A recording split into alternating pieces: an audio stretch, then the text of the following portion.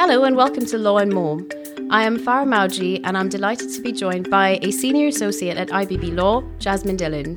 Hello, Jasmin. Hi, Farah. So can we start by you giving us a brief overview of the recent changes in immigration law and how they've come about? So the landscape of UK immigration has changed quite a bit over sort of the last couple of years. This was triggered mainly by Brexit, at which point there was a big overhaul in the UK immigration system and new routes were introduced, old ones were discontinued and a points-based immigration system was introduced. Of course, the key change brought about by Brexit was that free movement within the European Union ended on the 31st of December 2020, and now EU citizens need to apply for entry clearance to come to the UK, just like other nationals from across the world. The EU settlement scheme was, of course, introduced to give those EU citizens already in the UK a chance to secure their status in the UK in anticipation of the end of free movement, but this was very much sort of transitional in nature. And even beyond Brexit, there were some even further changes, some quite significant changes to the routes, which took place just earlier this year. And then there have also been some further changes to the various application processes themselves, and there is more to come. So focusing on corporate immigration, what is the starting point for businesses when they are considering engaging migrant workers in the UK? What preliminary issues should businesses consider? Okay, so when a company is considering recruiting from the international talent pool, then the first thing they would generally need to secure is a sponsor license. And then when it comes to deciding which visa to apply for, there are, as you say, some preliminary issues to consider before actually making a decision on that. So I'd say the first thing to consider generally is the time. So how long will the migrant worker be required to work in the UK? Some visas can't be extended indefinitely and don't lead to settlement, so their planned length of time in the UK is something that's quite important to know. Secondly, it would be good to think about settlement. So is it important that any permission to work in the UK should count towards that migrant worker's potential to settle in the UK, which is also known as indefinite leave to remain, or ILR in short? The reason this is important is because time spent in the UK under certain categories don't count towards a 5-year period of continuous residence needed to obtain ILR. So if settlement is a deal breaker for the migrant worker, then we'd need to choose an immigration route which does lead to settlement. The next thing to think about is the role. So what role is the individual carrying out, or what role will they be carrying out when they are in the UK? How skilled is the role and what salary will the role attract? And simply because sponsored immigration categories do have certain minimum skill and salary requirements. English language is another thing to consider. So some routes have minimum English language requirements.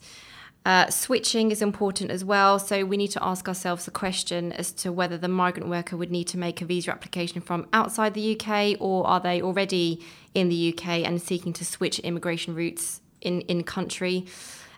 If they are in the UK, we need to ask whether an in-country switch is permitted under the immigration rules, because there are some visa categories from which you cannot switch. And then lastly, we need to consider whether the migrant will be employed to work in the UK, or are they just going to be simply visiting the UK on business as more of a short-term thing.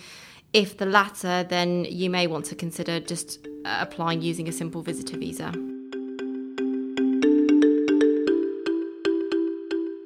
What is generally the most common or popular immigration route which businesses choose for their migrant workers? And could you tell us more about that?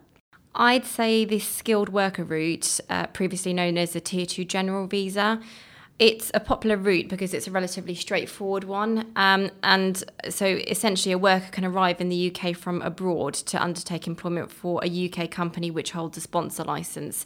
So it's your classic straightforward immigration scenario, really. I believe it's popular because the time spent on the skilled worker visa can lead to settlement, and many migrant workers are able to satisfy the eligibility requirements for this route, and there are lots of different occupations which the skilled worker route recognises. So there is a minimum salary requirement for this route, but it's not unattainably high. There is also a minimum skill level for the visa, but that's A-level or equivalent. There is an English language requirement, and in terms of duration, the skilled worker visa can be granted for up to 5 years and 14 days. Dependents are permitted under this visa, and the route does lead to settlement. So once the migrant and their dependents, if any, are approaching 5 years stay in the UK on their visas, they are then eligible to apply for indefinite leave to remain. Typically, they would then have to remain in the UK for a further 12 months from having been granted indefinite leave to remain, after which they could apply for British citizenship and obtain a British passport. What is the interplay between this skilled worker visa route and the intra-company transfer visa? So the intra-company transfer visa, known as ICT for short, has now actually been relabelled, and it's now called the Senior or Specialist Worker Visa.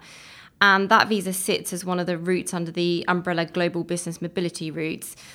What I'll do is I'll probably gloss over the details of this visa slightly, because in reality, most businesses are likely to opt for the skilled worker visa over this one. So very briefly, it is a sponsored route, and the migrant must be employed in the overseas business in the sponsor group at the point they apply. The 12-month service overseas is needed unless they're classed as a high earner. There is a minimum salary requirement for this route, but it is higher than the skilled worker visa at £42,000 a year. The skill level for this visa is also higher than that of the skilled worker visa. So the skill level for this one is graduate level or equivalent. There is no English language requirement, but the route does not lead to settlement. So just as by way of a summary, in my view, this visa route has more onerous eligibility requirements than the skilled worker visa, yet it has the disadvantage that the time spent on this visa does not count towards settlement. So one key advantage in this visa route is that there is no English language requirement. So if the migrant worker does not know English to an intermediate level, then they can still apply for this visa, whereas they wouldn't be able to apply for the skilled worker visa.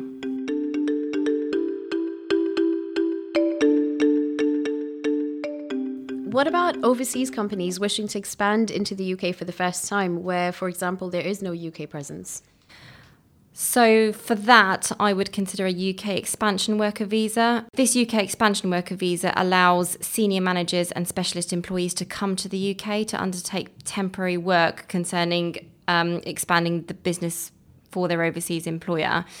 Now, this route can only be used where the business has no trading presence in the UK, but a UK footprint must have been established from overseas.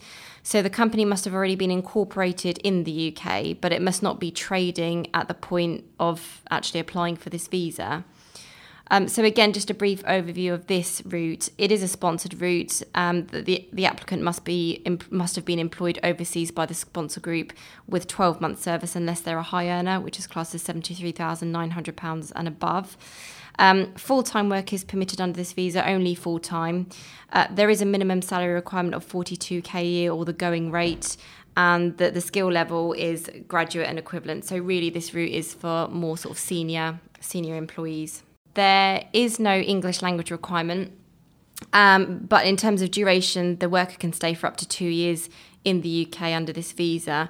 So in these 2 years, the worker's job essentially is to get the UK company up and trading, and then they would have to leave the UK after the 2 years. Alternatively, if the worker wanted to stay in the UK, then they could, within those 2 years, apply for a sponsor license for the UK company and then do an in-country switch to perhaps a skilled worker visa to remain in the UK long term. And of course, remember that the skilled worker visa does lead to settlement. And whether or not the UK expansion worker stays, the UK company would then be free to recruit British or settled workers there. And if the UK company secures a sponsor license, it would then be able to recruit other migrant workers from across the globe, not just the UK expansion worker visa. And just a couple of final points, that dependents are permitted under this visa, but unfortunately the time spent on this visa does not count towards settlement. But as I think we mentioned earlier, the migrant worker can switch to the skilled worker visa from that visa, which does lead to settlement. What about for short-term assignments in the UK, for example, business trips? So there are many temporary work options under the global mobility routes, but quite often for simple business trips, as you've just said, many businesses opt for sending workers to the UK just on visitor visas. And not all nationalities even need to apply for a visitor visa. But for those who do, it's generally more cost effective to apply for a visitor visa compared to sort of the longer term work visas. So individuals on a visitor visa do, however, need to satisfy the caseworker at the Home Office that they are a genuine visitor And that means that they have to provide some form of evidence, or that they will leave the UK at the end of their visit, that they won't live in the UK for extended periods of time through frequent or successive visits, or make the UK their main home. They mustn't undertake any prohibited activities, and they must have sufficient funds to cover all reasonable costs in relation to their visit without having to work or access public funds. In terms of what the actual worker can do under the standard visitor visa, there's quite a wide range of permitted business activities that they can do, and for more information, the immigration routes stipulate exactly what those activities are. And lastly, what about family members of migrant workers? What is the extent of their right to accompany the worker? Yeah, so of course there will be some migrant workers who have families, and often those dependent family members will accompany the main applicant to the UK. A dependent is defined as the main applicant's husband, wife, civil partner, unmarried partner, and it includes children under 18 or children over 18 if they're already in the UK as the dependent. In terms of their ability to accompany the worker, yes, they are generally able to accompany them, and they are typically able to work in the UK in their own right, save for just a very few and limited job roles.